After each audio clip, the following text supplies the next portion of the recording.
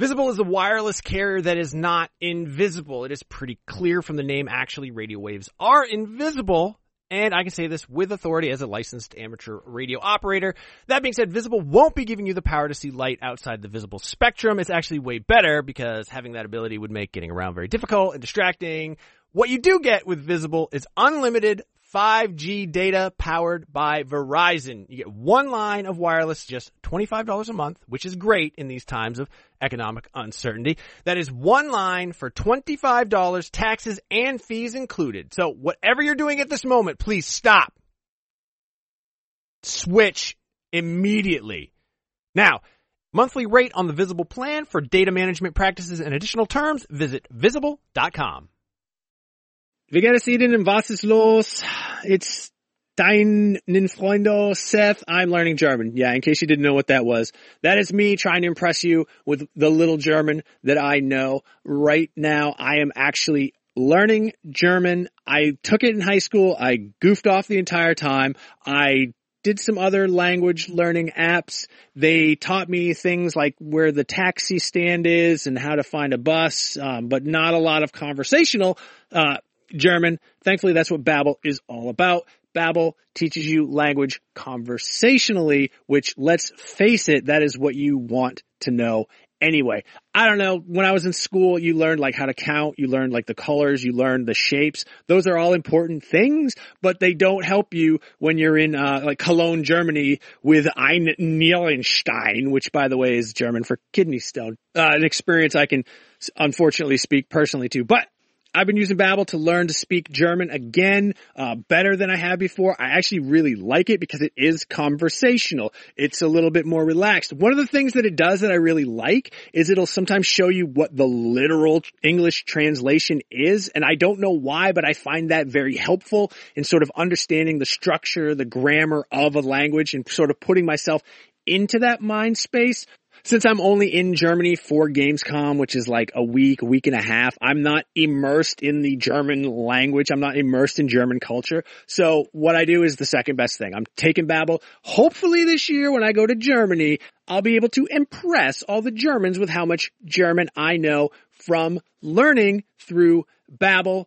The app has pronunciation recognition, so you'll be able to learn how to speak better with your accent, how to actually properly pronounce the words. That way you won't get made fun of by a group of older German men because you said Apfelstrudel and not Apfelstrudel. No, it's really cool. I'm going to say right now there is a special limited time deal for our listeners. Right now you can get up to 60% off your Babbel subscription, but only for our listeners, because you guys are the best ones, by the way, at babbel.com/realm.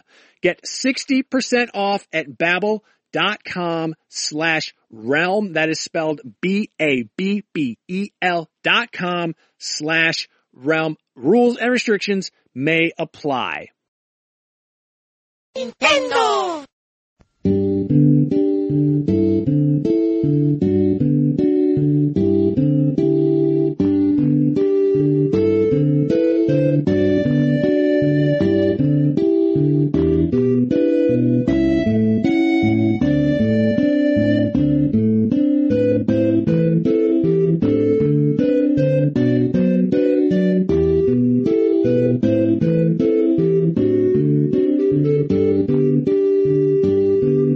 Welcome back to Nintendo Voice Chat, and we have something very special in store for you today. First of all, I am Jose Otero, and I am joined this week by Andrew Goldfarb. Hey.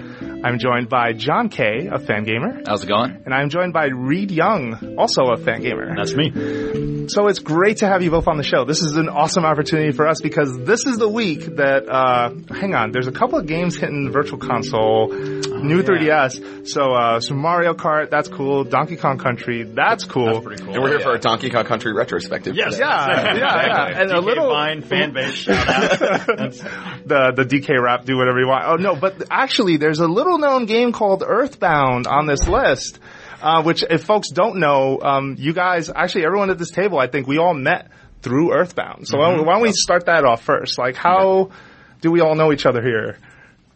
Who wants to go first? I mean, you guys have the more interesting story. I mean, like the short version for me is like, thanks to you guys starting Starman.net, I was part of that community when I was like really young. I think that was actually probably the first like internet forums I ever posted in or anything. And I was collecting a bunch of like Earthbound stuff at the time, so I would like send pictures of like, that was when I think Aquas ran merch, and I would send in like pictures of like posters and like all the pogs and like all the random stuff, the ruler. But yeah, so I was part of that community for a while, and I think we met in person for the first time. It would have been like 2006, 2007, in New York. Yep. And you and Camille, were passing through, and I was living there, and we met at, Grand Central, and then we went to the, forget if that was when it was still Pokemon Center or if that was already Nintendo World, but we just went to the I think it was Nintendo World store. Yeah. Yeah. So yeah, that was our first time, and then that's my exciting story. You guys are way more interesting, I'm sure. I think my first time when I got into the old community was I went into an old MIRC chat channel, and I said, hey, who likes to do Earthbound art? I want to do Earthbound art. You want to do Earthbound art? And funny enough, Reed's now wife, Camille, at the time, she initially taught me how to do some basics in Illustrator and Photoshop, which was an inception to what my current career is. And I really got to understand and see a lot of the love that Earthbound was, how it was driving a lot of people. And with that, I actually kind of started developing my own skills and my talent with that passion that, Camille was teaching me initially, and kind of took it from there. And I was in a different degree, but I realized so much happiness was coming from these people and was affecting people's lives in such a great way. And my career just kind of kept orbiting back to Earthbound, which was really great. And the community kind of just grew from that. So, Yeah, I started an Earthbound website when I was a kid, and a bunch of crazy crap happened after that. It's a long story. I met my wife through the site, met a bunch of friends, and we started doing like yearly conventions and hangouts and like, group vacations. And then eventually when I started a business, it was with people from Starman.net, and that became Fangamer, and now we've got 18 full-timers and it's crazy. buy a building. Back then, when we were at the Starman.net community, we jokingly said, hey, we should all get together and live in a neighborhood nearby and kind of hang out together. And ironically, we're exactly doing that. And we're in a different form. Let's be clear on how dorky this was. We wrote a fanfic about how we started this company and corporation, and we were gonna fight Nintendo or something to get Earthbound. It was incredibly dorky, and it's kind of, I don't know. It was not coming. Not all of it's coming true, obviously. Well, I was not part of this. But on the record, I am not fighting this. Yes, no. But it was definitely something that got bounced around, and now it's kind of coming in its own form, and it's reality with Fangamer. So I mean, it's fascinating. I was way on the outside. I was just a kid posting in the forums, but it's so funny to me that it was such a hardcore group of people, and I remember seeing a kid in a terribly, probably made on Cafe Press. It was like a really fuzzy, blurry, low resolution Earthbound logo on a shirt. Right. And I saw him in a mall in Pennsylvania, and I freaked out because I had never seen anyone in Earthbound merchandise ever. And I think also on my college campus there was a kid wearing a shirt. I freaked out. And it's so funny now. It's so many people are dressed as Ness at every PAX I go to. Right, many people are just rocking merchandise, usually from you guys. And it's so funny that it's on Wii U, it's coming to 3DS. It's Earthbound has become part of the conversation again in this way that I never expected to when I was 15 and taking pictures of a ruler and sending it to a website. No, and that's a great point. I mean, I came to know you, Reed, and Andrew. I think we also sort of, at least we bonded over Earthbound, but I know that I met Reed it was PAX Prime. I think it was 2011 or 2012. And I worked at OneUp.com back then, and in the office, you'd always hear, so Bob Mackey, who was one of our editors, and Jeremy Parrish, Earthbound would come up, and there would be all these kind of fond talks about it. And I didn't grow up playing it. In 1995, we were like a poor family in the Bronx. You only got a certain number of games, and that was one that I missed, and I regret that. But I was thinking to myself then, would it make sense to pick this up now and try to find out what everyone's talking about? And what hooked me was listening to the soundtrack, but then I got to play the game, then I learned more about Fangamer. Then I took a few minutes to just stop by your booth, and we met that way, and that was just this cool moment for me, because I was like, man, look at all this cool stuff that came as a result of this game and of how it impacted this group of people. Like I was really moved by that. And I was also moved by the game itself, but we can get into that a little later. I think what we need to answer for folks right now though is, what is so special about Earthbound? Like that's a really hard question to answer. Yeah. But what is so special about this game, and why did it sort of, communicate itself to us in this way that made us really passionate about it? Read You go first, John. I got to think about this a little bit. I mean, John has a lot of fan fiction about this very subject. Exactly. Yeah. So for me, for Earthbound, when I got to play initially, I think it was my first RPG I ever played. I never really got into the Final Fantasy and other RPGs, but with this one here, I really was able to connect with it because of this current modern day setting. But when I played it and I got to enjoy the characters, enjoy the story, and all the different kind of music. My dad was a person who introduced me to a lot of different genres of music, and I never really stuck to one. He just I want you to hear them all out. And Earthbound, I really felt had a very broad spectrum of different music styles, and so that was one very attractive. But when I played the game and I beat it, to me, it felt like it was a story that transcended that medium. That it was something that, by chance, it is a game, but it's something that's not a game. So people ask me, like, what's your favorite book? I was like, well, my favorite story is Earthbound. It's like, oh, what's that? I haven't heard of that. I haven't read that. It's like, well, actually, it's a video game. People are like, oh. And they would immediately discount it. But to me, over the years, it's all about the experience that I had and the story that Earthbound told and the characters that, lived within that world. And that, for me, defined itself as an overall set of memories. And that, and all the characters and the music and the setting and how I can personally relate to it because of its current modern day setting was what really solidified it for me. And being a video game was just a medium. It wasn't exactly a negative, but for a lot of people it was. And I'm glad a lot of people have come around to see it as more than just being a video game, but being something, a great tale. Yeah, the contemporary setting, I think, specifically spoke to a lot of people because you were very used to RPGs or games presented in a fantastic way. You know, like the Mushroom Kingdom, and dragons and Hyrule. And, I think that's what it was for me for sure because I played Earthbound not anywhere near launch probably. I played it probably at least a year late.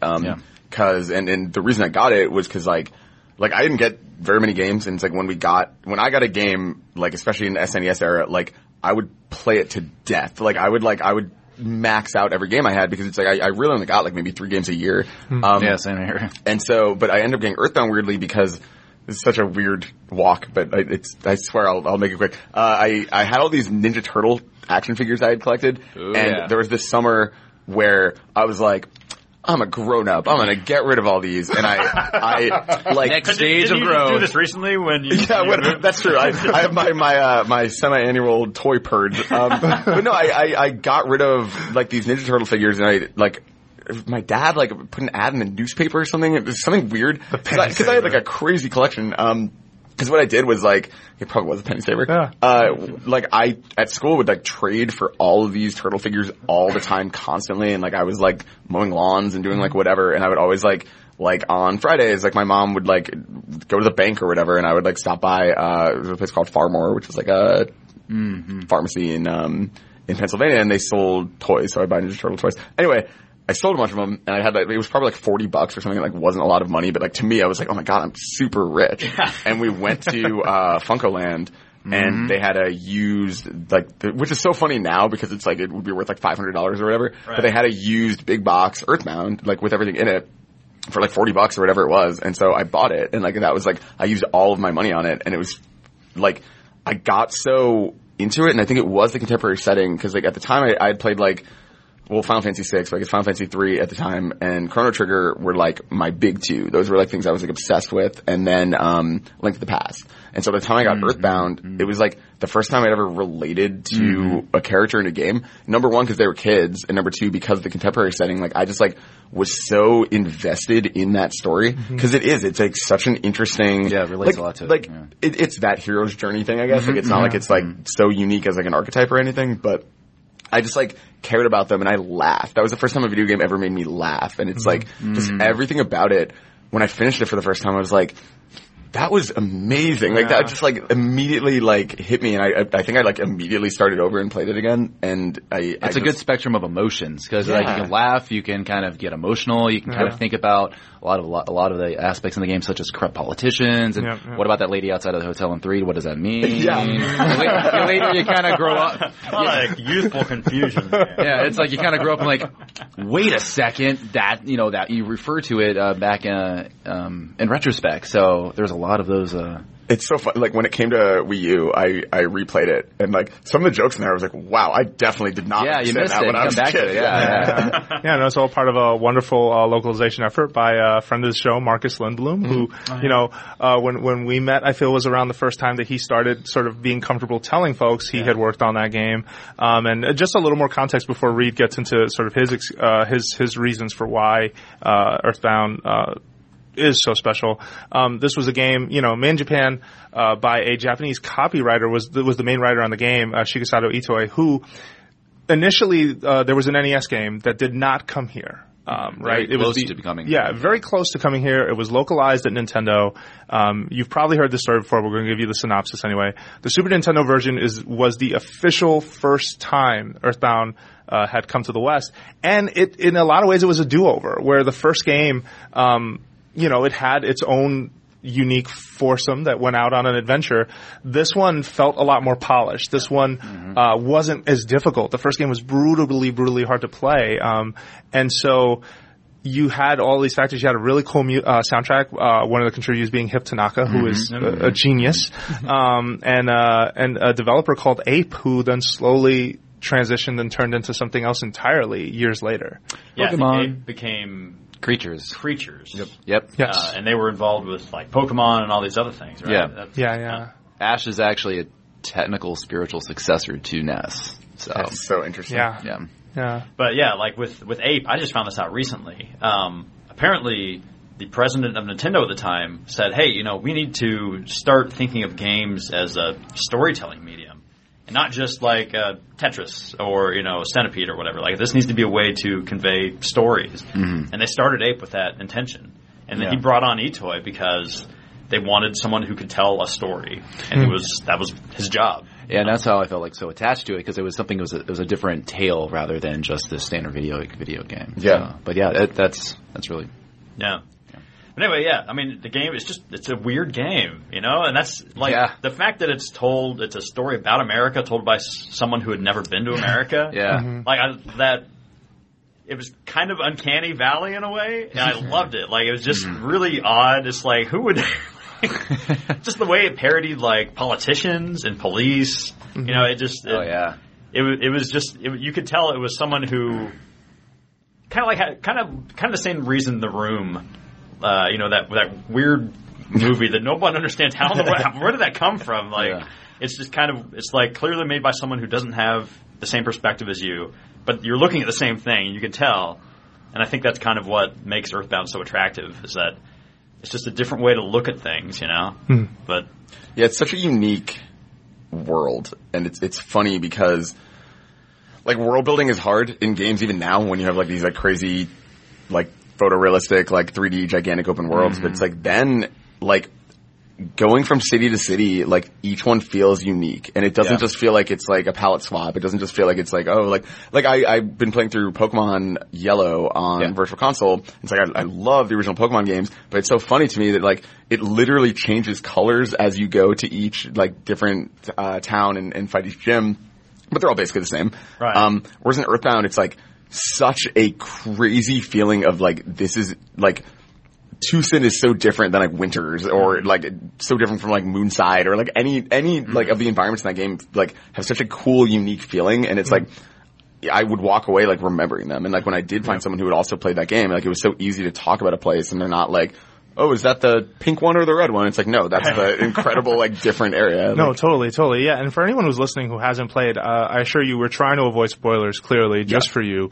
But I have to tell you, as someone who finally played this game for the first time in 2011, that and I had to do it not by legal means, because at the time it was not available anywhere. I'm outing myself here, but it's available for you now.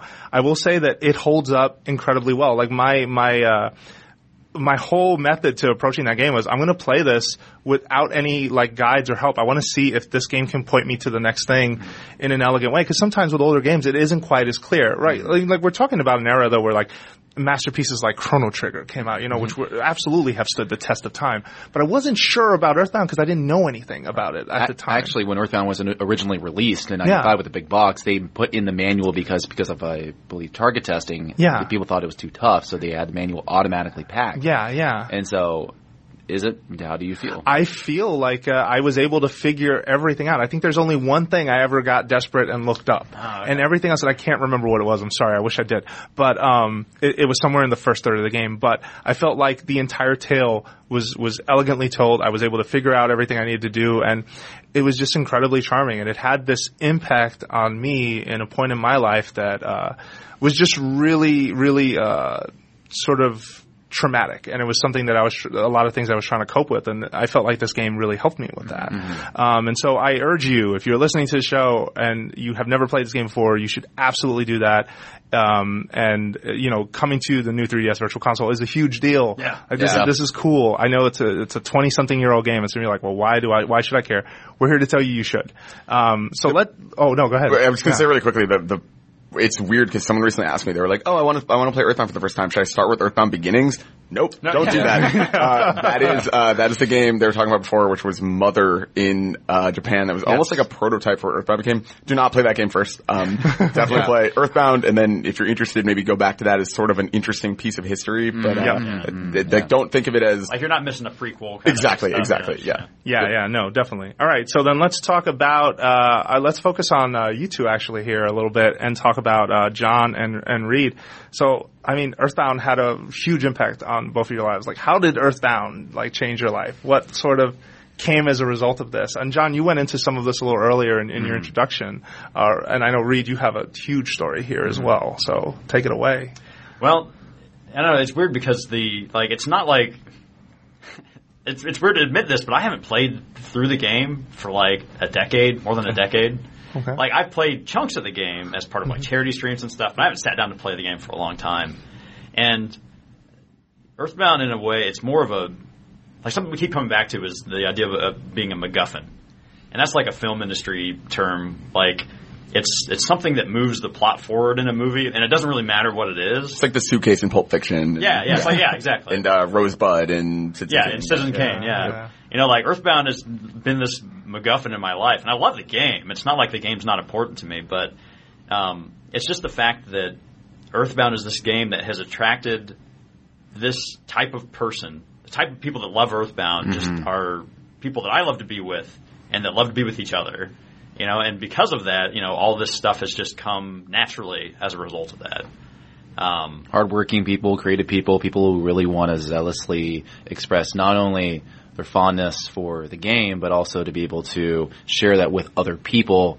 And just by that nature, we connect. And Stormin.net, later to Fangamer. Yeah. It's I don't know. It's just something that I started doing when I was a kid. And I just kept doing it because it was fun and it was working out. And I don't know. I didn't stop. I mean, even take us back. Like, what's the first post on the webpage when you started your first Earthbound community? What was the original name of your website before you were now Earthbound? It was Reedman, Smiley, Sound, Simpsons, Super Nintendo, and other stuff.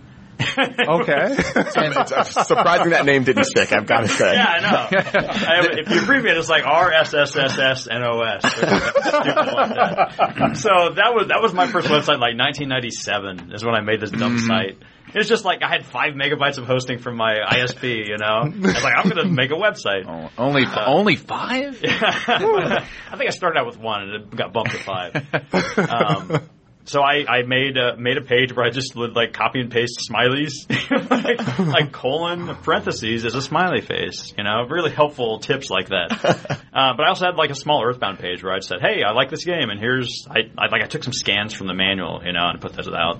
And that page was called You Are Now Earthbound. Yeah, and that became this, it eventually became its own website, and it's called You Are Now Earthbound, and that led to Earthbound.net. And then a bunch of circumstances led to that becoming Starman.net. It's all the buzz. drama. Yeah. There was a dispute over the domain name. It was a very juvenile dispute kind of thing. Okay. Kids. Kids and their domain disputes. I mean, the late 90s, I had no idea domain disputes between kids was a thing. Oh yeah, it happened. I remember as we were developing I was on the site just more of an observer, then later engaged on the artistic side of things. We would see the initial genesis of what is now IGN from back, the N64.com days until what it was here. And oh my gosh, it was like every E3, we're like, Earthbound, is there going to be an Earthbound related thing? And we'd all get some buzz. But I'm still like that now, honestly. Yeah. Every damn every Nintendo Direct, we're like, every Mother year. 3. I sit next to the man every time. This is the one. And I'm like, Andrew, take it easy, man. Like, I don't know. I think there's a little bit of a webcomic with Earthbound fans who sit patiently by the screen waiting for an E3 thing. Initially, those older years, we'd be like, oh. But now we're like, okay, nothing. Yeah. All right, next one. Yeah. I've been hurt before. We are weathered to the pain. Wait, but Earthbound Beginnings showed up near E3, right? And you guys like, oh my god, Yeah. like, wait, what? That was so, like, how? my favorite thing about it is the name, because it's like, if Mother 3 does come here, like, what the hell do you call it? Is it Earthbound 2? Is it like, it's so confusing now, because it's like, I'm betting on Earthbound endings. That's what I think. I feel like, or like Earthbound. So here's what I think. And I've said this to you before. Because they made a Lucas amiibo, and because of Smash, and because people know the name Lucas now, I can literally see it being called Earthbound : Lucas's Journey or something. Like, I can see them doing something where they brand it in that way to based off the current connection. Yeah. Interesting. Yeah. So domain name disputes, and then where'd we go? Also, like at that point, we were updating the website in ways that only kids could, because we had a potential. It was our favorite thing to do. We would just sit around all summer, especially. Oh my gosh! And just like generate content for this website, you know. And so at one point we were doing like 20 updates a day to the website. Like one of our good friends now who works with Fangamer, he works really hard with Fangamer stuff. He worked really hard back then by categorizing everything. His name's Brian Jaworski. He'd be able to categorize all the merchandise and everything that came in. So he worked on that side of things. Clyde worked on like coding side of things. Tomato. Yeah. We had people whose job was like to categorize all of the other Earthbound fan sites and like put them in alphabetical order and link to them and like pick one to like, this is the best site today. You know? It's so funny hearing like Brian's name and I'm immediately like, oh, Shadow X, and it's like I'm like, oh, Tomato. It's like that weird thing where like it took me so long to know real names too. It just Oh, we had this funny thing where when we first met in person, we're like, so internet name or real name? Yeah. And Steve Campos, Plo, or otherwise known as Ploquackspasm. Oh yeah. He's like, so, Jock and Reedman and Shadow Zion. And I was like, wait, we're in person. Let's use real names. Yeah. When I see him, he calls me Garfield because my username was Garfep. Well, but he calls me Garfield because of Garfep, which I find really funny. So it was really. Wait, hold on.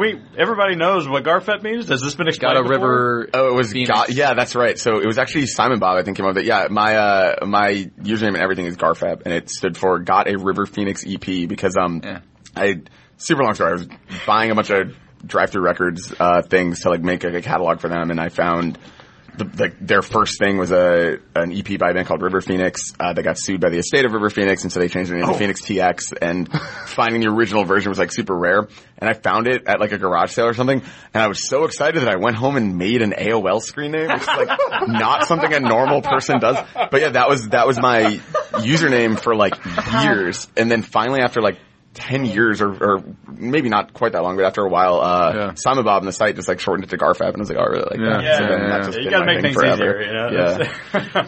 But that's one of my favorite things is learning the genesis of people's usernames. Yeah, and they're always so dumb. They're always like, I had a cat named Lucky, and I had 44 buttons on my desk, so I'm Lucky 44. It's like there's always like weird explanations like that. Reed, I think your original username, you wanted it to be was like Reedman 007 or something like that. And it was too long. You could only have 8 characters back then. Yeah. And a username because it was a Unix-based thing, you know. So that was a limitation. So it's like we're done. You see the 007 disappear from my name. Okay, so then you also met your future wife through this community. Yeah. If you're comfortable talking a little bit more about that. So we started, like I said, doing, after we had been doing the site for a couple of years, we started saying, hey, we should just get together and hang out. Because like a couple of us, we live near each other. Yeah, that was the big transition. I was like, okay, internet people. Yeah. All right, we're going to meet in person. My mom's like, do I know their mother? Do I know? Is that be from the internet? There was a whole like mysterious internet. Who are they? Could they be bad? Kind of thing. This was like back right around 2000. Yeah, I think your mom was also a little skittish initially. Oh yeah. Because this is like all moms were. This is when Oprah was still sowing the seeds of like there's danger out there. And people are going to stalk your kids and kill them if they get to meet on the internet. You know? And so like we had our parents talk to each other and they agreed. All right, we'll see what happens. I don't know how or why they let it happen, but they did. Yeah. And so that first convention, I got to meet my future wife and brother-in-law. Yeah, they both flew out to Indiana, and we just hung out at on my farm for a couple days. I remember that. Yeah. Wow. So it was like for a kid growing up in the middle of a cornfield in Indiana, to be able to reach out and affect people on the internet and grow this little community and start making friends and meeting them, it just consumed so much of my time and so much of my life. And but so I met my wife, we started dating. It was long distance for like 3 years or something. I would drive down to Tucson every summer to bake and die in Tucson in the sun. Oh my goodness, yeah. And we got married in 2004. Okay. And we got a couple kids now, and we got all of our so many of our friends who we grew up with on Starman.net now work with us at Fangamer. You know, and they do a lot of the same things they used to do back on Starman.net. Yeah, and that's what's so cool is like the art. Like I just remember seeing art pop up. Like someone's like, "Oh, I made this incredible piece of art," and it's just sitting as like a JPEG on a forum, and it's like awesome that's now like a poster or a shirt or whatever it is. Like it's cool watching the evolution because there was so like aside from everything else, like there's just such a talented group of people in that community, and so I'm glad that like became something marketable. As weird as that word is to use, it's like people we went off to kind of do get our careers or find our jobs, and just came right back around. I think each of us did, and that are part of Fangamer in some way, like writers and programmers and translators and designers. All of that. Yeah. And so then what made you want to start your own company? I mean, Fangamer, like the idea of merch goods around video games, which I feel like didn't really exist. Like as someone who always cared about games, because everyone's so feel terrified of licensing too. Well, you saw in the 80s there was that boom of like all this Mario stuff, right, and Zelda stuff and things like that. But then the older I got, the more I saw some of that fade away, or maybe I just wasn't exposed to it. But what made you guys want to enter into that kind of into that realm? It was that last Siege that we did. We realized we had the skill. Yeah, so there was like in the kind of like the mid 2000s, we had been doing a lot of like agitation and like activism on behalf of Earthbound, we just wanted to get the attention and to let them know that there was a fan base and that there's a zeal and there's a opportunity here. And like our goal was just to keep the series alive. Like we could tell that Nintendo had not abandoned it, but they just didn't. It wasn't on the radar. They weren't going to do anything with it anytime soon. And so I felt like, and I think a lot of people did, that it was kind of our job to keep it alive. Like, we love this thing. It brought us together. Yeah. And it's resulted in all these amazing stories and meetings and everything. And we wanted to preserve that. And so that was just kind of what we did for 6-7 years there in the 2000s. We just said, all right, our job is just to keep it going, to spread the word about it, make sure people know about it, and that this doesn't just fade away. Yeah, for me, I loved it. I loved the experience that I had in the community that went around it so much. I wanted to be able to share that with other people. I wanted to think, hey, this is something that's really made my life so much better. I want to, keep this alive and share that. It's like, hey, this is something you should look at as well. I think Jeremy Parrish, when there was like a time before he played the game and the post time, and he became like, oh, this is great, I love this. And so it's kind of being able to spread that word and let people know, hey, this is something you should check out, you should notice, and that was our mission. But in the process of doing that, we taught ourselves design, we taught ourselves about marketing, we taught ourselves about PR, we taught ourselves all these things that we would later go on to use. And we didn't know, we didn't care, we just wanted to get Earthbound. So it was like, okay, how can we make it more cool looking, or how can we make it sharper, or what can we do to turn their heads to like what can we do to make to get people to write about Earthbound? Yeah, like what does it take to make it interesting to the press? Yeah, you know? Yeah. And so we would start doing stuff like having like petitions. Yes. And like we did a petition initially, and we didn't want it to be just another like online send an email to Nintendo thing. So we had people. We actually had a form you could print out, and I think Andy can fill in here. Oh my God! Yeah. No, it was. I did that. I bothered everyone I was living in Texas. I bothered everyone in like any remotely walkable neighborhood. Yeah. Wow. So many signatures. So like gathering physical signatures. Yeah. But you guys, I think the thing I admire most about the fan effort on the part of Starman.net and the communities that you guys have worked in is in fact that it was never an angry mob. We wanted to make sure it was peaceful and that it was organized. I feel like I see like every other week a petition and it's like, I'm angry and this needs to go away versus, hey, no, we care about this and we want this to be preserved and brought back. And I think that had a huge impact on sort of how that message got conveyed. I mean, you guys, Jeremy has one of those books that you guys sent out, basically like with a bunch of art, with a bunch of info on the game and on the different reasons media should care. And you guys were doing that right around the time with Mother 3, which we're going to get into later.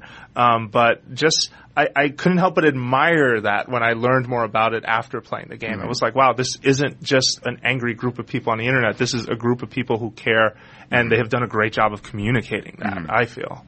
Yeah, and that's always kind of been core to, I mean, it's core to the game itself. Like, love is just a central theme in Earthbound, and especially Mother 3. And we kind of intentionally and kind of inadvertently made that the theme of our community. Like, it just naturally attracts that kind of attitude. And typically. Like, most people who come to the community are just, they're good, loving people for the most part. And we kind of enforced that. We said, listen, we want positivity. We want people to be good to each other. We would give people the tools to try to get Nintendo's attention. Some people, like we had a call-in where some people would not do that properly, and they would just call in all the time. And apparently, I found out later through the customer service center that they had to put out a memo because a lot of people were overcalling, and we kind of found out about it through our routes, and we're telling people, hey, listen, don't call this much. Got to relax. It's going to be negative towards the movement. So. Yeah, overexcitement was a common feature. But we try to make sure to give people the tools and some rules and guidelines to help with that, so there's an overall goal that could be achieved. But yeah, it's positivity. People received a lot of that really well and kind of moved forward with it in their own way. Well, it's awesome to see what Fangamer has become. I have to say, I mean, I'm wearing one of your shirts right now. Like this, just quality goods, like well made. The stuff that Clyde just did recently too, like super in love with Legends of Localization. And how the next book is about Earthbound. Yeah. I want that so bad. I already told Clyde, like, hook it up. I will pay whatever you want. So I just got to say, like, props to you both on that success. And so you're moving to a new building. You're getting a new space. Yeah, we just bought a building in Tucson. Like 12,000 square foot building where we're going to have our warehouse and office and even a nice little kitchen. Get some food in. You're going to have an inaugural live stream to kind of we're going to have a little theater room. We're hoping to do some more streaming. Like, we used to do a thing called Office Cam back in the day. And initially, it was just a camera I set up to make sure we didn't get robbed. And then I was like, maybe we should just use this and actually have some fun with it, So we're probably going to start doing some more stuff like that again, That's awesome. Sweet. Community stuff, yeah. All right, if you make cool video game themed food in that kitchen, you can start selling that. That's true. And man. Once we figure out all of the rules that we'll be breaking in the process. All right, so we're going to take a quick break, and when we come back, we're going to talk a little bit about that time that Reed met the writer of Earthbound, Shigesata Itoi. More when we return. We'll be right back.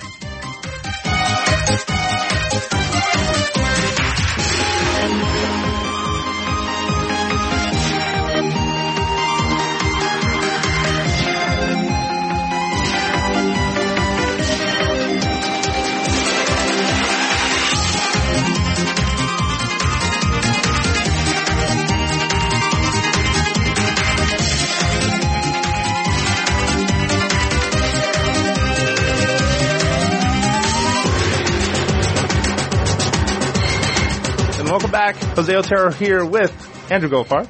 Yay. John K. Hey. And Reed Young. Computers. Yay, computers. So you have done what many considered impossible, sir. You have met the gentleman responsible for the amazing story and writing of the Earthbound series, a gentleman by the name of Shigesato Itoi. Tell us how this went. How did this even happen? What's going on? Well, so a couple of years ago, we launched a Kickstarter because we basically sat down and said, all right, we want to just do something for ourselves. Like, we don't want a client project. We want to sit down and just do something that we want to do. And that basically took the form of we wanted to make a handbook for Earthbound like we did for Mother 3. Mm-hmm. Kind of like the player's guide that came with it, but just with everything that we've learned since then. Like, there's so much about the game we've learned. There's so much we've learned about design and how to tell, how to present things. And we really wanted to comment on the era that Earthbound was in, and also the era that we experienced it in, additionally. Yeah, so it's kind of like a 90s themed love letter. You have to see it. It's gonna be interesting. Yeah. Anyway, so there's that. There's like a zine of fan artwork that we want to put together, and then there's also a documentary. The documentary is just about Earthbound and its relation to the West, like coming from Japan to America. And all the things that have happened surrounding that.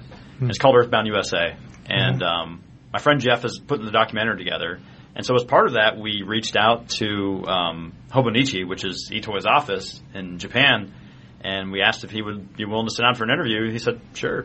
So we flew out, and it was wild.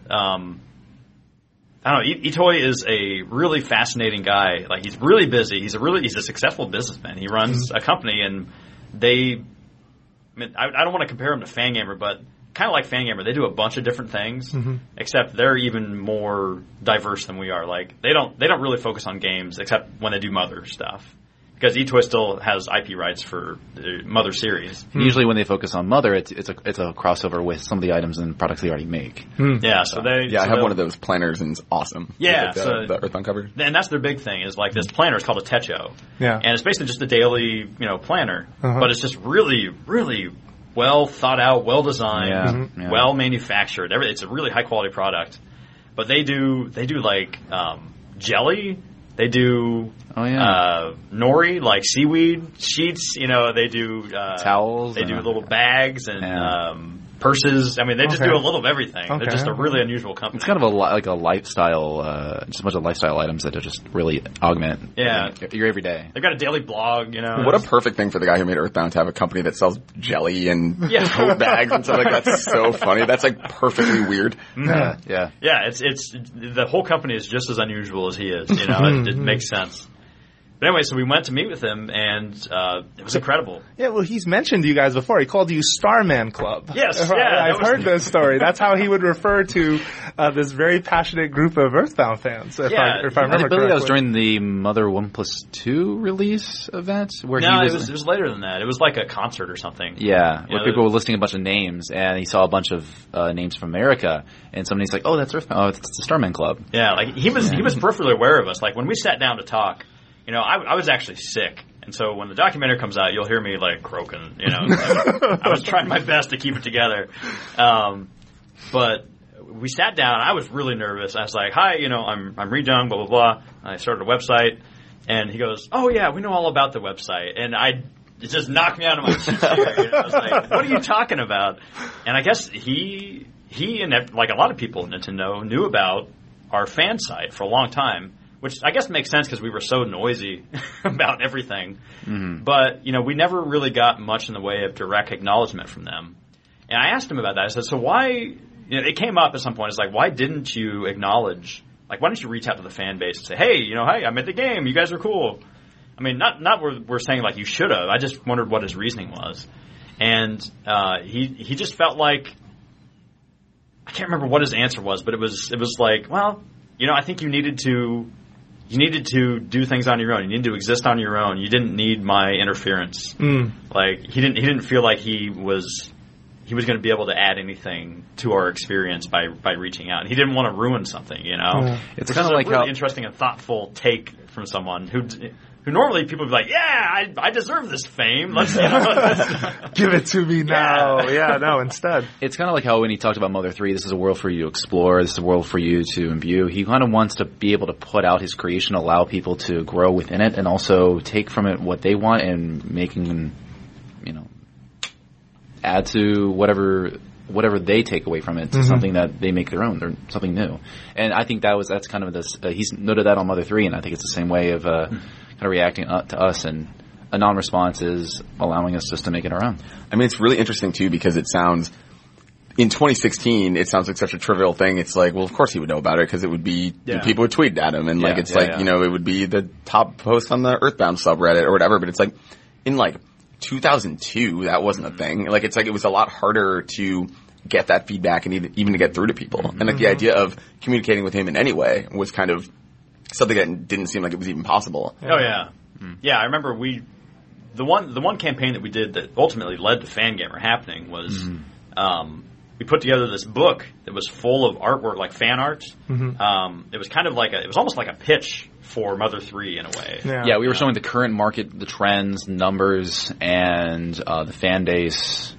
Just explain why the game is important and why it's worth pursuing and re-release. This is right when the Wii, I believe, was released, when the Virtual Console was announced. Oh, yeah, because, I think we've been dancing around it, but just to make it clear for folks, there was a long period of time where Nintendo would never acknowledge Earthbound in the West, so it was re-released on Game Boy Advance as Mother 1 and 2, so that was the Super Nintendo version and the NES or Famicom, if you want to get technical versions. Then Mother 3, which was the sequel, went from being a Nintendo 64 game to being resurrected as a Game Boy Advance game. Yeah, it was announced at the tail end of the trailer for Mother 1+2 that it's in development, and then it came out in 2000. That was June 2005 when they announced it. It came out on May 20th, 2006. Yeah, because Mother 1+2 was 2003. Yeah, and then I think, or 2002 maybe, and then it was a few years later. And this was the tail end of the Game Boy Advance, which meant localization it was whenever that happens on a cool Nintendo project, there's always the question of, is this going to make it over or not? And there have been plenty of cases where that game didn't make it over. Rhythm Heaven was another example of a quirky, interesting idea they tried for GBA. I think it was roughly the same time. I'd have to look it up. I'm sure someone's going to correct me if I'm wrong. But that was another quirky game that didn't come out here. The first Rhythm Heaven game on GBA, which is one of the best ones in that series, never came out here. Huh. Yeah. But it did eventually, right?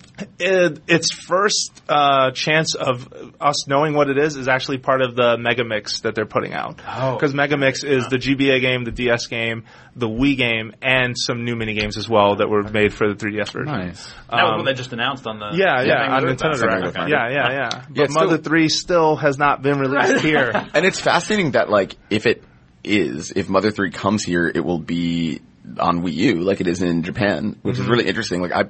Earthbound to me, it's so funny, having sat in front of a TV and played it, obviously, as a kid, Mother 1+2, I was so jealous of, because as a portable game, and I mean, it's like you, right? I haven't sat down and played the game start to finish in a very, very, very long time.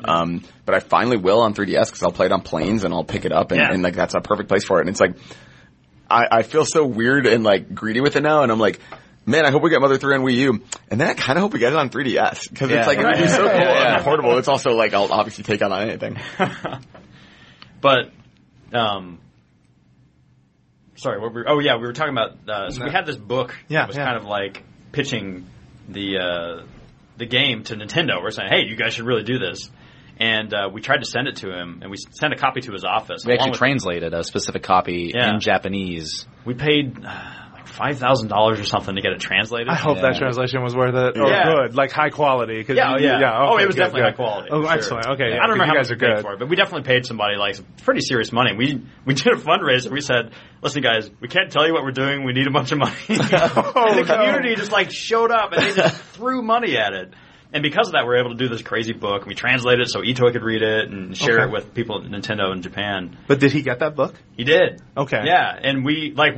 Also, Camille made a little figurine for him as well. The figurines that one of the ones Andy has on his desk here, we sent a bunch of them to Ito's office as well. A bunch of little Starman figurines. Yeah, I love those little Starman. Also, I think that Shark Punk might be the first thing I bought from Fangamer. Yeah, I think that was it was one of the first things we sold. Yep. But so this book was all predicated on that, and we sent a copy to him. And at the time, his company, Hobonichi has been around for a while, and one thing they do is have a daily blog that as soon as the next day rolls over, it just disappears. They don't have an archive. It just, if you want to read it, you better go there every day. But they also have a fish tank webcam, where they have a webcam that just points at the fish tank, and you can see the office past the fish tank, but they're focused on the fish, which is a classic Etoy thing to do. And so we would log into the website and analyze pixels on the fish tank webcam. Is the package there? Is that it? Yeah. Okay, there's a couple white pixels. That might be the box that was Screen cap. Yeah. Oh yeah, we had a ton of screen caps. It was a classic, just total nerd, just really geeking out about stuff, and that's our core. That's the core of Fangamer in a lot of ways. Yeah. Just being unable to control what a dork you are. Yeah, I think at that petition we kind of realized we had enough skill. It's like, you know what? If this is not going to happen on the timetable that we're feeling that we want for Earthbound, we can do it. We can make a company that can try to promote and support the fans in our own way. Okay. And so that's how Fangamer kind of came Fangamer about. actually started as our goal was to make fan sites like Starman.net for other games. But it wasn't long before we realized that Starman.net and Earthbound are just this really weird exception. Like one of the first ones we wanted to do was Chrono Trigger. I mean, Chrono Compendium really had a lock on it. They didn't need help, Yeah. But aside from Earthbound and Chrono Trigger, there's not a lot of games that can support a fan base like that. At least not in the modern day. Like now, everybody's got Twitter and Reddit and every other social. Yeah, like media. fan sites are basically not even a thing now. They don't really because, exist anymore. And that's fine because like now Earthbound community used to be Starman.net basically. And now it's spread all over the internet, and there's Reddit, there's Tumblr, there's a bunch of people on Twitter who hang out. There's Facebook groups. And things like that. Facebook groups. There's everything. Yep. And that's really beautiful in a way. It's kind of sad. It's like, oh man, like it's not consolidated. You went away the dinosaur, but it's really good to see that it still survives. Yeah, and Clyde still does his part in keeping Earthbound Central, which is earthboundcentral.com is the place to find out anything you want to know also about Earthbound, just any recent thing will get linked there. I think when I asked Reggie about it at a 2014. No, just a Mother 3 during an E3 interview. It shows up right there. It's like they asked and Reggie dodged. It was like you knew it, but it was still it made it there, and I was like, yes, another miss. We're swinging. All right, so hang on. So let's go back to this conversation with Etoy. When it was over, what went through your mind? Like, how did you feel? I don't know. It was weird. And I say this, and there's certainly no disrespect to my family, my father especially, but it was like meeting your dad if you had never met your dad, Like, and I mean, I've got a great father, and it's nothing about him. It's just like someone who had such an outsized effect on my life, and who was always distant and gone and never there, almost like the daddy in Earthbound. That's quite meta. Yeah. Like in Earthbound, you play the game, and to save your game, you call your dad. Yeah. And you never see him. Never see him. He's just a telephone. That's that's a joke in the Earthbound fan base. Dad is a telephone. Yeah. But that was what it was like meeting Etoy. Like I finally got to meet this guy who I had just known of and orbited around for most of my life, and he was so warm and so welcoming. And exactly what I expected. It was so gratifying to be like, man, I expected this guy to be weird and charming and kind, and he was all those things. And it was just like, I can close the book on that now. Like I'm so fulfilled and happy with how this went. It was great. I can't say enough good about it. So. That's awesome. That's very, very cool. So then lastly, let's talk a little bit about the Mother 3 fan campaign. So you shared earlier how Fangamer and or Starman.net and the community basically rallied together to convince Nintendo, bring this game out. You saw that wasn't happening. Yeah. What happened then? So this was back in 2006. The game came out, and basically the clock started for us right then. Because we knew the game was coming out in Japan. We didn't think the chances were good that it was coming out in America, but we wanted to step back and give Nintendo a chance. Like, hey, come on, please. Because the reason we were so urgent about it is because we knew the Game Boy's life was ending. Like, it was basically over by the time the game came out. Like, they had moved on to the DS, and Game Boy Advance games were just not coming out anymore. Yeah, they phased that, Except for, like, random third-party dog games or whatever. And so we stepped back and we said, okay, let's just give it some time. Everybody's clamoring. Like, as soon as it came out, everybody was like, okay, start translating immediately. And, you know, there was like guides you can get on GameFAQs, like taught you how to play through the game and give you some Japanese characters and explain what they mean. But people were claiming for Clyde to do it because Clyde's a professional translator. He co-founded Starman.net with me, and he had done a lot of other fan translations. And so they said, of course, he's going to translate it like as soon as he gets his hands on it. And he didn't want to, and none of us did because we wanted Nintendo to do it. Like, that's theirs. It's their property, you know? And so we sat around and we waited and we asked around and we talked to anybody we could talk to who could give us information, and it became painfully clear it was just not going to happen. And we never found out why. Like, nobody ever said, oh yeah, well, it's because of this, this, and this. Like, recently we've started to understand, like, okay, there's all these business challenges. Like, running Fangamer has taught me a lot, made me grow up a lot of ways in my thoughts about Nintendo. And I totally understand why they didn't do it. It makes sense. It'd be a lot of money and probably not a lot of return. But, you know, we stepped back and we want to give it time, and they weren't going to do it. And we thought, okay, you know, Earthbound came out in 1995, and then nothing happened until the game was re-released on the Wii U Virtual Console, or the Wii U Virtual Console? In 2013. Yeah, and that was because of a huge fan campaign on Miiverse. Everyone and their mother was asking for it. Like, you just go through the Japanese Miiverse, it's like, please, oh, please, bring this out. And so, but even back in 2006, you know, it had been 11 years since Nintendo had done anything to acknowledge Earthbound in any way. There was no merchandise, there was no re-releases, there was nothing. They actually went out of their way to take out the Earthbound demo in the US version of Brawl. They were going out of their way to not have Earthbound here, for whatever reason. You know, and some folks speculated it was potential legal territory, right? Like some of the sampling for the soundtrack potentially, or maybe the cross on the hospital it looks a little too much like the Red Cross. Would the Red Cross come after Nintendo? Like, I feel like we all did our part in, like, wondering maybe was that the reason, but no one ever clearly stated this was why. Yeah, and I mean, Nintendo never will. That's just not how they work. Oh yeah, no, we're never going to find out. But anyway, so, you know, we said, okay, we've done these campaigns, we've done everything, we've had all this deference for Nintendo, and we kind of felt like it was time for us to do something for the fans, like for ourselves. Yeah. And we felt it was the right thing to do. So we started working on a fan translation, and that was in 2007. It was like early 2007? It was November of 2007. Was it? I remember, okay. I think there was some sort of announcement or some news that came out that it was not happening in some way. Somebody had publicly asked, and I think at that point we made a group. Oh, that's right, yeah. There was an interview with someone from the Treehouse, and the interviewer was like, so, what about Mother 3? Which is like standard boilerplate question for Nintendo now. And he was like, I don't know what you're talking about. Like, he didn't even know what the game was. Wow. You know, so we're like, okay, it's not, there's just nothing, it's not going to happen. Okay. And so that was the point at which we're like, all right, fine, we're going to do it ourselves because Nintendo won't do it. Yep. So we started, and Clyde got together a pretty all-star team to help him.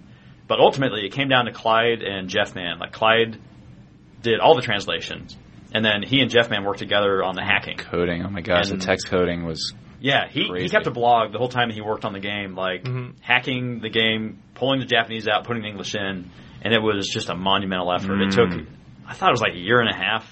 It came out in like October April 2006, right? Yeah, it came out April 2006. The translation started a year, almost a year prior. No, it didn't start before. We started after. Well, the translation started in November 2007, I believe. I don't remember. I don't know. I'm not the dates. Anyways, it came out in October of 2008, I believe. Yeah, we launched this fan translation in October 2008. Okay. And, version 1.0. Yeah, version 1.0. Yep. And we were never able to we couldn't accurately measure how many downloads we got, but using like just some cheap analytics, we could tell that hundreds of thousands of people visited the site over the next couple months. You know? Well, and like literally everyone I know who's played that game did it with that fan translation because obviously you can't otherwise if you don't speak Japanese. Yeah. Yep. And you guys included like a method to patch it, and here's how it works, and please still support the game. Like, don't just like, you guys were very clear in even messaging, like, this isn't about like stealing something. This is about like you guys understanding we just want to preserve this. Yeah, this was us saying like, we're doing this because like we didn't want it to seem like we're entitled to this. Like, this belongs to us. We wanted to keep it alive. Mm-hmm. Yeah, it's the same reason we had agitated for Earthbound for so long. Is because we didn't want it to die. And that's what it boiled down to in the end. So my last question for everyone here is, do you need an Earthbound 4? Or do you need a Mother 4? Do you need another chapter in this story? Or would having Mother 3 be enough? I wouldn't mind a Mother 4, but I know he's not going to do it. Yeah. I wouldn't mind a remake. Or a re-envisioning. I think some people had done the Wind Waker style Mother 3 kind of thing. That'd be cool. Okay. Oh, yeah. Go back to the idea of like EV64. Yeah. I mean, say they said, we're gonna redo Mother 1 in a different graphical style, but that's not Itoi-san's. And I think that is a classic view. For me, for Mother, I feel pretty content. But everyone's like, always want more. I want that next slice of the pie. Yeah. So. I think that's the scary thing for me is like, I feel like I don't need it, but it's like, I would only want it if he did it. Like, I would certainly, like, I know there's been basically a fan-made Mother 4, and it's like, I don't really and then want that. The closest thing to it, to some degree, for a lot of folks, I feel, and maybe maybe this is hyperbole, but Undertale. Yeah. For a lot of folks, Undertale is that kind of game. Another Starman.net community member, weirdly enough. Yeah, that's another old wacky Toby. story. But the guy that made Undertale was just, we kind of grew up with him on Starman.net, just another member of the community. And I think there's also some other games that are kind of getting inspired by that, which are Boot Hill Heroes, Y2K, Undertale. I think there's another one called Stardew Valley, which is I heard about that. Yeah. So it's I mean, that's common nowadays. You'll see like an indie game comes out, and it's like heavily inspired by Earthbound, like every week on Kickstarter. Yeah, there was even a DS game called Contact that I always heard people tell me that's an Earthbound type game. You should totally play that. I think I agree with a lot of folks here where I'd want it to be Itoi. It would be hard for me to accept it being someone else, but I do think someone else could. Yeah. And I do think someone else could get a lot of it right. Like, I almost feel like it's unfair to kind of shackle it to Itoi. And in a lot of ways, it's kind of like Smash Brothers feels shackled to Sakurai. Right? And Sakurai is not just the brains of making it, but the promotion, but the like he handles everything so intimately. And it's like, well, one day he's not going to want to work, 2 years straight or whatever it is on a project, or 13 months, I think he said. Miyamoto-san has passed off Zelda to other creatives. Yeah, like Aonuma and guys like that, or and how, like, Retro did Metroid, like, after that was obviously, I mean, it's interesting, and it's like, I guess that's true. It's like, if that never happened, we would never have Metroid Prime. Like, and like, that's something that, like, it's very different from, what the original vision was. It's interesting. I don't know. If they announced a Mother 4, I would obviously be excited and I would obviously play it. But it's that weird thing of, like, your question was like, do I feel like I need it? No. Like, I really don't. I feel like pretty content. And Itoi actually, I don't know if you knew this, but he addressed that directly in an interview. They said, hey, so what about Mother 4? And I don't remember verbatim, but I think he said, like, Mother 4 is what you do. Like, you will do Mother 4 just by having played these games and taking them with you and letting them affect you. Sort of a piece of your soul from this point on. And in that way, Undertale is Mother 4 and Boot Hill Heroes and all these other games that are inspired, So that's, I don't know, it's a very poetic, beautiful Itoi thing to say. He's so poetic. That guy. He's so good. He had this great quote, he said, among big-time pop stars, if they put out 10 albums, around the 4th album, they can't make very good songs. The albums sell, but everyone at the concerts wants to hear songs from those first 3 albums. And I really like that. I thought that was such a smart way of looking at it. It's like the worst thing that could happen is if he made Mother 4 and it wasn't good. And that's a really interesting, like, I really liked that perspective on it. Real quick before we wrap up, there's one thing that I would be remiss if I didn't talk about, which is my white whale. It's something I've talked to actually both of you guys about, but in the industry, if there was one story I could ever tell, if there was anything I could do with unlimited time and money in terms of like breaking a story, it would be what happened to the Space World 1998 Earthbound 64 demo. Oh my god! Because it exists. It is a thing, and there are these blue discs. There are these 64DD. So you just want one.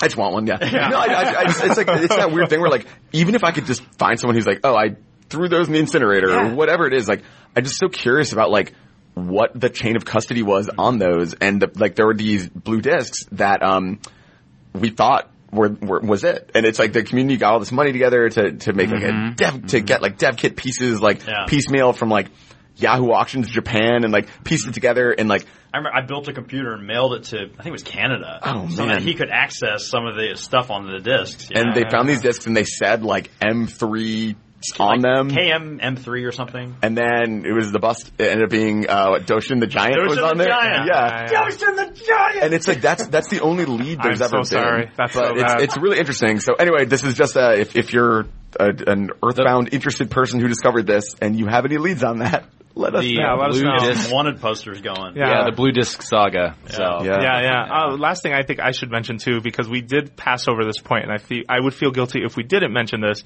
is that another major hand in shaping Earthbound on the Super Nintendo was in fact Satoru Iwata, the late president of Nintendo. Yeah. And that's something that his contributions will forever be remembered on that game. I believe he just he coded that game. He was very hands-on on that project. And this is obviously when he was in a different role, but still that's something that we should absolutely acknowledge here. Absolutely another gift from a very talented man. Absolutely. Yeah. And it's one of those cool things that like the fact that he went on to become president of Nintendo is just yet another incredible kind of the people who came from Earthbound went on to so many interesting things. And it's like looking at you guys and the fact that you built a business and that you changed your entire lives and have done all this incredible stuff and looking at like Lindsay actually works with eToy now. And it's like there's so many cool people in that community who went on to just do these like fascinating, interesting things. And in a weird way, I like that I almost consider a lot of one of them. Totally. That's really cool. Yeah. All right. And that video they did last night at the at the GDC Awards. There's a little nest floating in one of the bubbles in the corner. Really? Yeah, I was like, awesome. oh, my heart. Yeah, that video was incredible. It was David Hellman, I think, did that, and it's so touching and wonderful. People worked on it. Yeah. All right. Well, thank you very much for listening to Nintendo Voice Chat. You have walked away with so much Earthbound. I hope it is a part of your soul as much as it is a part of ours, if you believe in that kind of thing. Lastly, you can leave us feedback. Email us at nvc@ign.com or head on over to iTunes, leave us a show review. Lastly, you can find us all on Twitter, I think, and some of us even have our own business ventures with a website URL. If you want to drop that, John, why don't you go first, and then we'll just go around the room. My Twitter handle is @thejohnk. Okay. And Reed? I'm Reedman still. ReidMan. And also, fangamer.com is where you can check out cool stuff. Yep. You're on Twitter as @Reedman Smiley Smiley 007. 007, another stuff. I'm Garfep on Twitter, and you can find me writing on IGN.com. Yep. And I am Jose_Otero on Twitter. Thank you so much for listening, and we will be back with less fuzzy pickles, but more Nintendo Voice Chat. PS5, farewell. I miss you.